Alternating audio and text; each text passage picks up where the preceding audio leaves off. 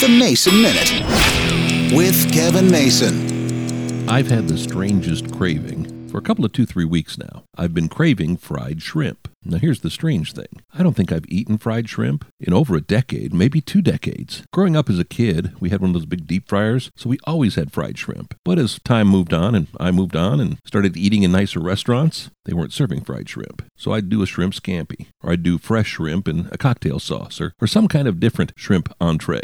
I don't eat shrimp that often, but for some reason, just good old-fashioned fried shrimp. My dilemma? Finding a place that has it. I don't want to do fast food like Captain D's, and we've got a lot of these juicy seafood places around town. And, well, from the reviews and from just the pictures alone, I don't think I'm going to be eating there. I'm not sure if we're going to do a Red Lobster or what we're going to do, but I didn't realize how difficult it was to find fried shrimp. Of course, if I had a deep fryer, it'd be another discussion. We could make it at home, buy the frozen stuff, boom, we'd be good. Of course, I can't do that. I haven't had a deep fryer in at least 40 years.